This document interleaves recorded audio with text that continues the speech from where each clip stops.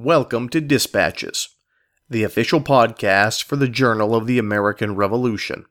The Journal of the American Revolution publishes weekly online at www.allthingsliberty.com.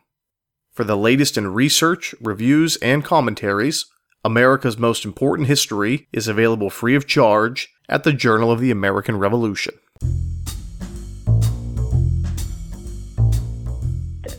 The Connecticut men turned one of the cannon to point at the door and threatened to put a ball through the door if they didn't surrender, and that they then surrendered.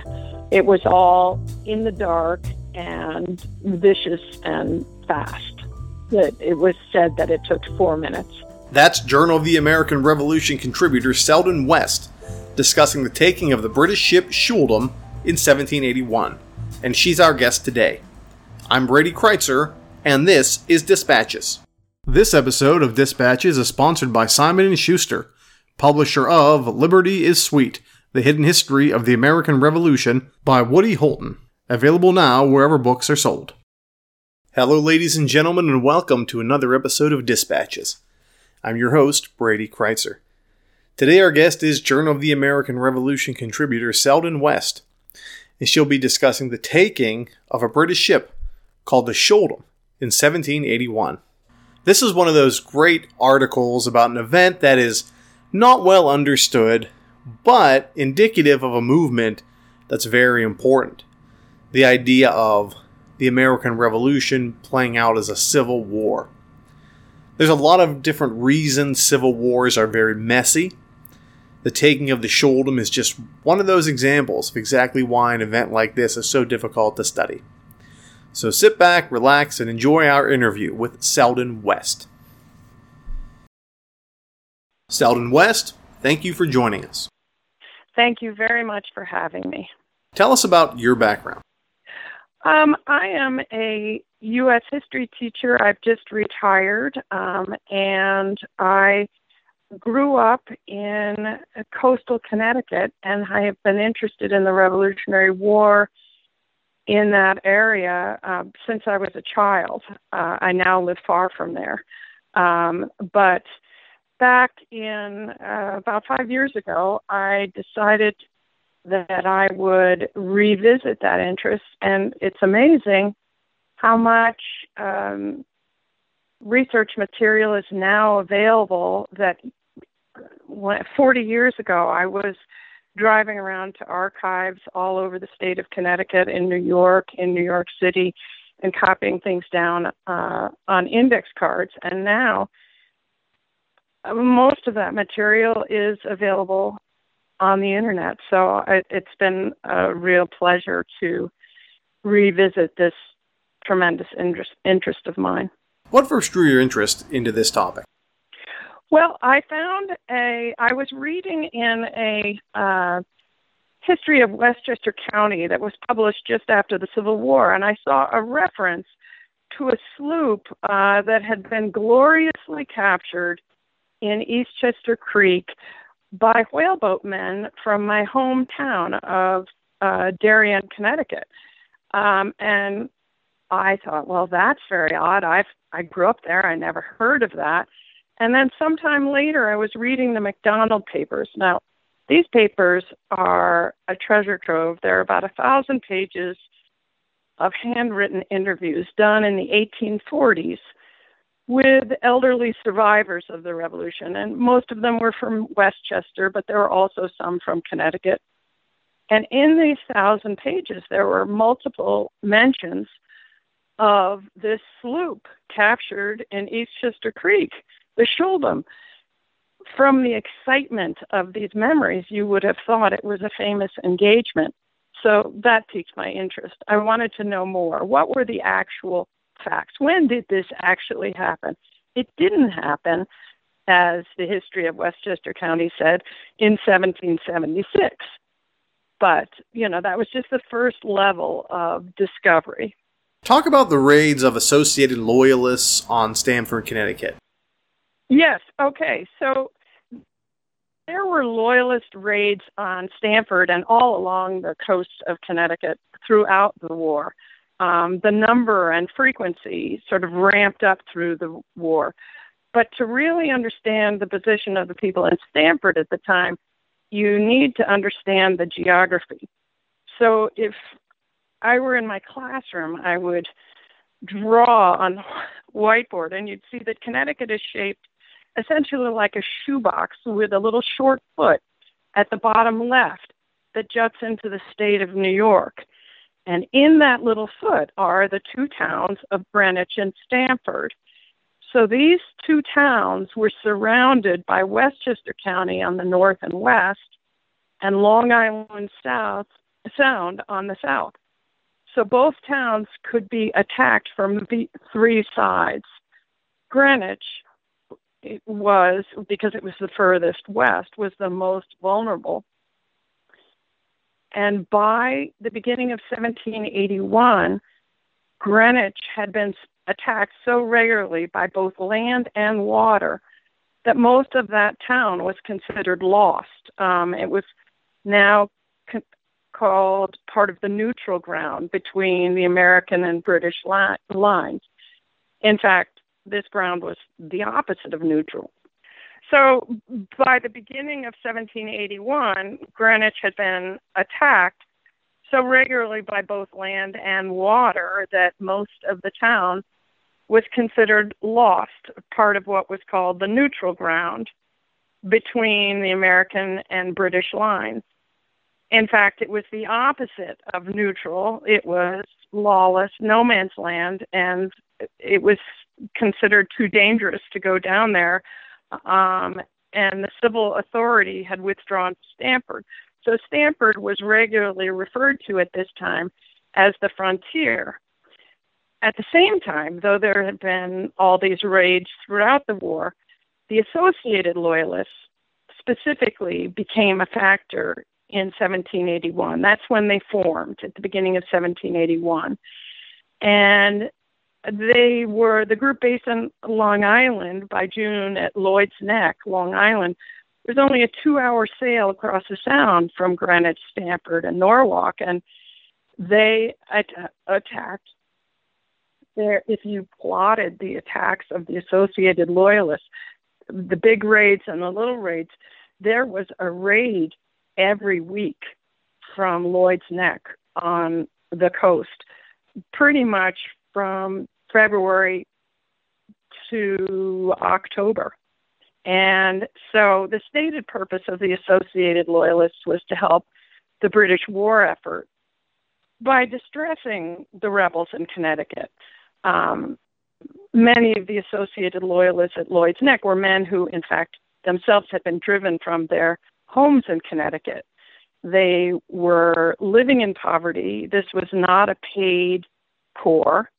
So there was the financial reward of looting and plundering, but you have to think there must also have been a feeling of, well, we're getting revenge.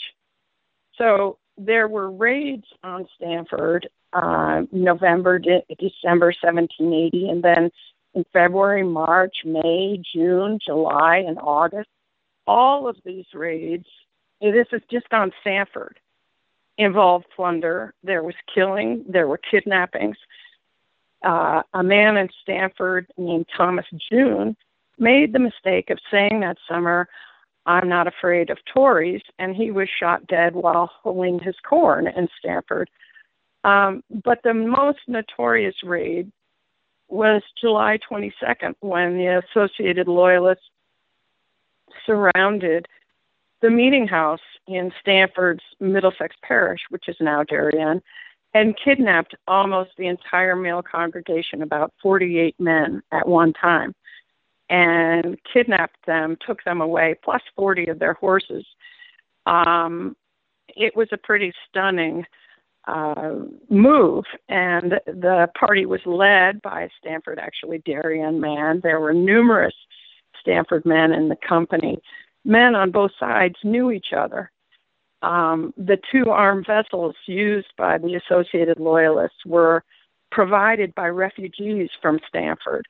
It was very much a civil war in that respect, and that fusillade of associated loyalist attacks in 1781 were something of a last straw for the people who lived there.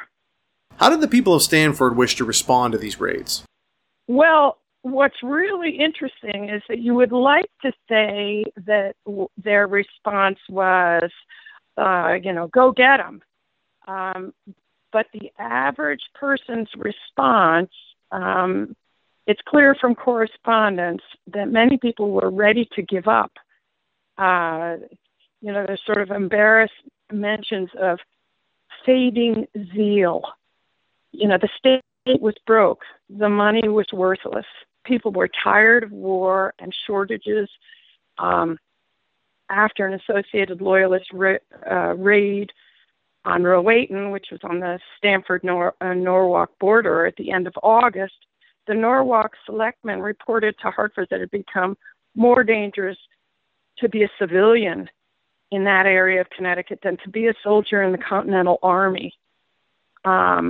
It's just interesting to contemplate what would have happened if it, with the Associated Loyalists and Connecticut, if not for Yorktown in October of that year, because that took, it didn't stop the war, and it certainly didn't stop the plundering, which went on through 1782, but it definitely knocked a big hole in the heart of the Associated Loyalists at Lloyd's Neck. Who was placed in command of this response, whatever it may look like? Well, the idea for retaliation, the minute the Associated Loyalists had a great PR machine, so when they formed this board, they published it in the paper, and people in Connecticut read this. So the first thing that happened is that Hartford decided they would form a unit in Greenwich, in Stamford and Greenwich, and they chose a young man named Jabez Fitch, and he was a lawyer. He was a lieutenant and an adjutant to Colonel John Meade of the militia. He'd also served as a spy. He was smart. He was trusted. And the first thought was to make him a commander of a company of dragoons to counter the land raids. But they couldn't find any horses, and they had no money. So they said, okay, we'll put you in charge of whaleboats. And that put him up against the Associated Loyalists in 1781. Since most of Greenwich was now beyond the lines, he was operating out of Stamford. The second part of the response was put in the hands of General Samuel Holden Parsons. Parsons suggested to Governor Trumbull, as he had suggested earlier to George Washington, an attack on the Associated Loyalist fort at Lloyd's Neck. Governor Trumbull was all for this, so Parsons coordinated an attack in the fall of 1781. It was all set to go, and then at the very last minute, literally the last minute, it was canceled by General William Heath, who was his superior officer. Parsons was in a complete rage, and he left Stamford, and he gave permission for this small group of Continentals to stay behind to do this tiny little raid with Samuel Lockwood, who was a whaleboat captain and a former captain in Lamb's artillery. And they would do a little attack on a very tiny fort at Whitestone. And that would sort of lift everybody's spirits because it would be presumably a success because there were so few men and a few arms at Whitestone. So that was their plan. Talk about possible targets for retaliation. Well, Lloyd's Neck was the big prize. Lloyd's Neck was the big prize. There were other smaller targets. Benjamin Talmadge had used some of Fitch's uh, whaleboatmen in his attack on Fort Slongo in early October. And he would use them again when he attacked Fort St. George and burned the hay depot at Coram in November. But Lloyd's Neck was the big bad target that everybody wanted to hit, and nobody took it. The timing didn't work. Your article is about the taking of the Schuldum. Tell us, what was the Schuldum? Okay, the Schuldum, there's very little that's actually known about the Schuldum. And I suspect that part of that is that the name was so difficult for people, it is misspelled almost everywhere you find it. It was the name of Admiral Molyneux Schuldum, and there was a tender called the Schuldum in 1776, and whether this vessel was the same vessel, it's hard to know. There was another Schuldum that was around England. It's very, very hard to figure this out because the Schuldum from 1776 sort of disappears, and then a Schuldum appears in 1781. Is it the same vessel? It's hard. It's perhaps impossible to know. But because there are no records of this vessel at all in the Royal Navy, my guess is that it was probably Loyalist owned, and it was serving as a guard ship. It had 10 4-pounder cannon, a bunch of 4 swivel guns. It was serving as a guard ship in Long Island Sound. One of the things that these armed vessels did was sort of be an escort for the wood sloops that were providing fuel to New York City.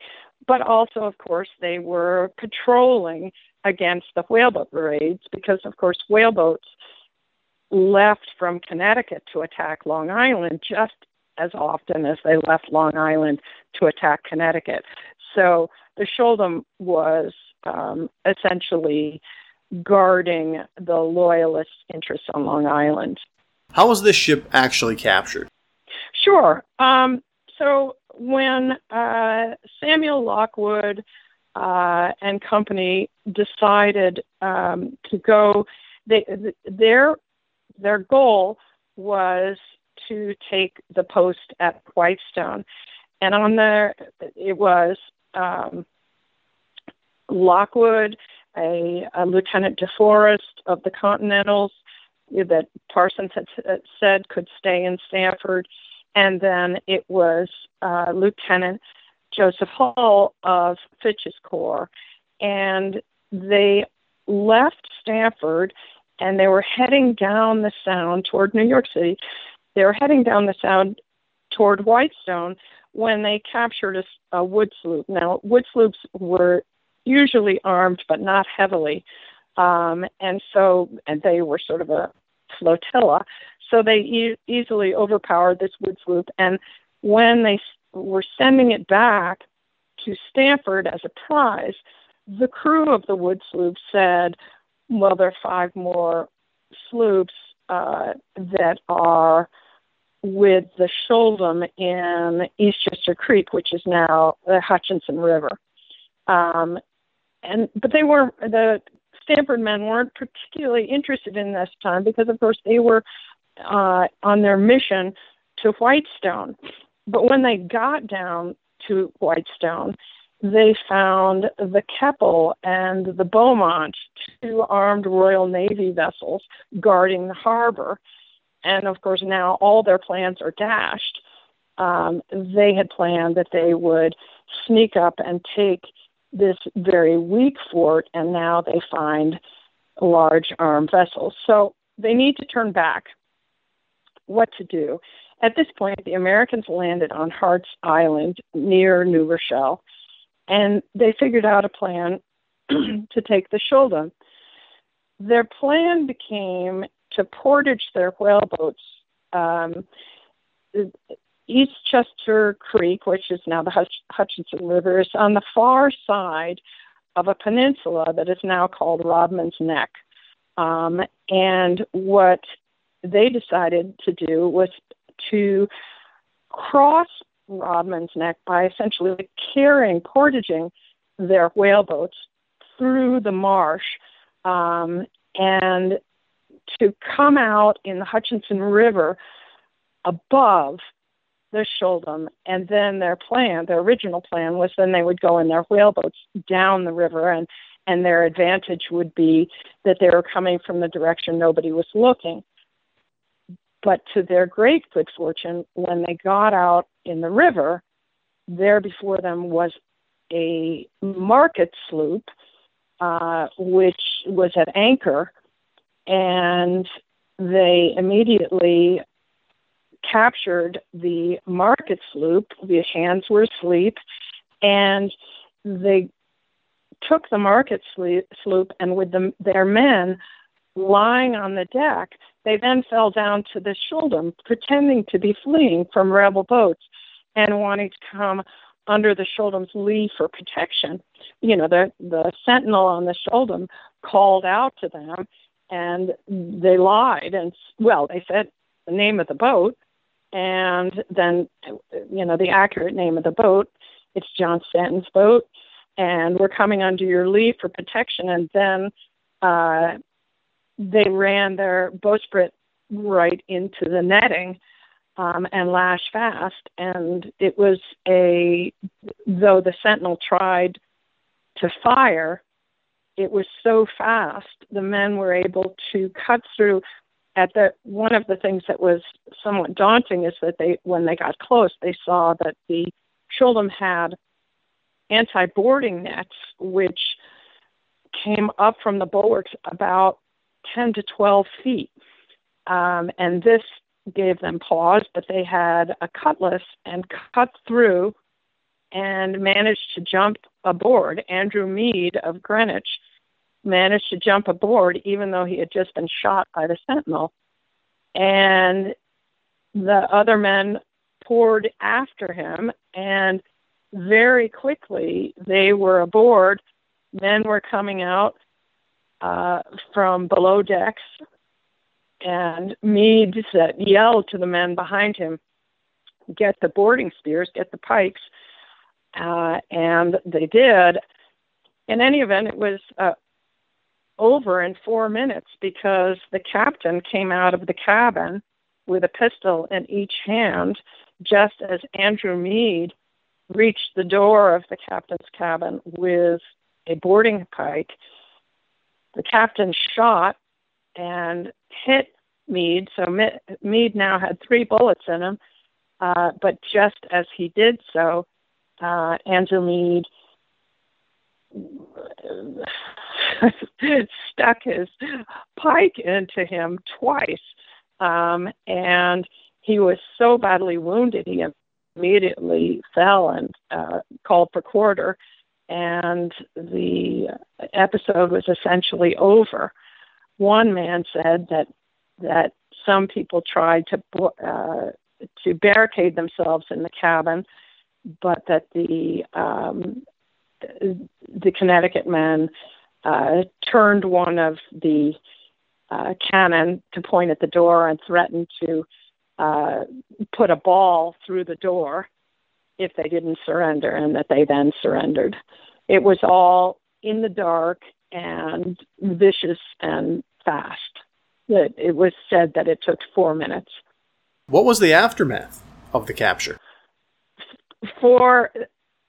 Essentially, this was a very heartening episode for all the men involved. I don't know that it changed anything in the sense of, the New York press made no mention of it. However, when they got home to Stamford, they were heroes. It was a huge deal. They were made much of. And so the big picture, it changed nothing. There's not, and no commander mentioned the loss. There's no mention in the logs of other vessels on the Sound. It was not even a blip for the British or the loyalists that I have found. However, for the men involved, it was clearly just a fabulous victory, and it raised spirits. How does this article help us to understand the Revolutionary era better? I tend to be interested in the little guys of history. The wonderful thing for me about this story was the voices of, unimportant people, just getting an insight into the courage of these people who, David Blackman, who, took a spear to the belly and lay on the deck, stuffing his intestines back in, holding the wound closed. I just thought these glimpses of these men made it more real, and this little incident brought the era to life, in a sense. Selden West, thanks again. Thank you very, very much for having me. The music played in this episode included works by Kevin MacLeod and the Sturbridge Colonial Militia. Any unauthorized reproduction or use of this podcast, without the express written permission of the Journal of the American Revolution, is strictly prohibited. For everyone here at Dispatches, I'm Brady Kreitzer saying so long.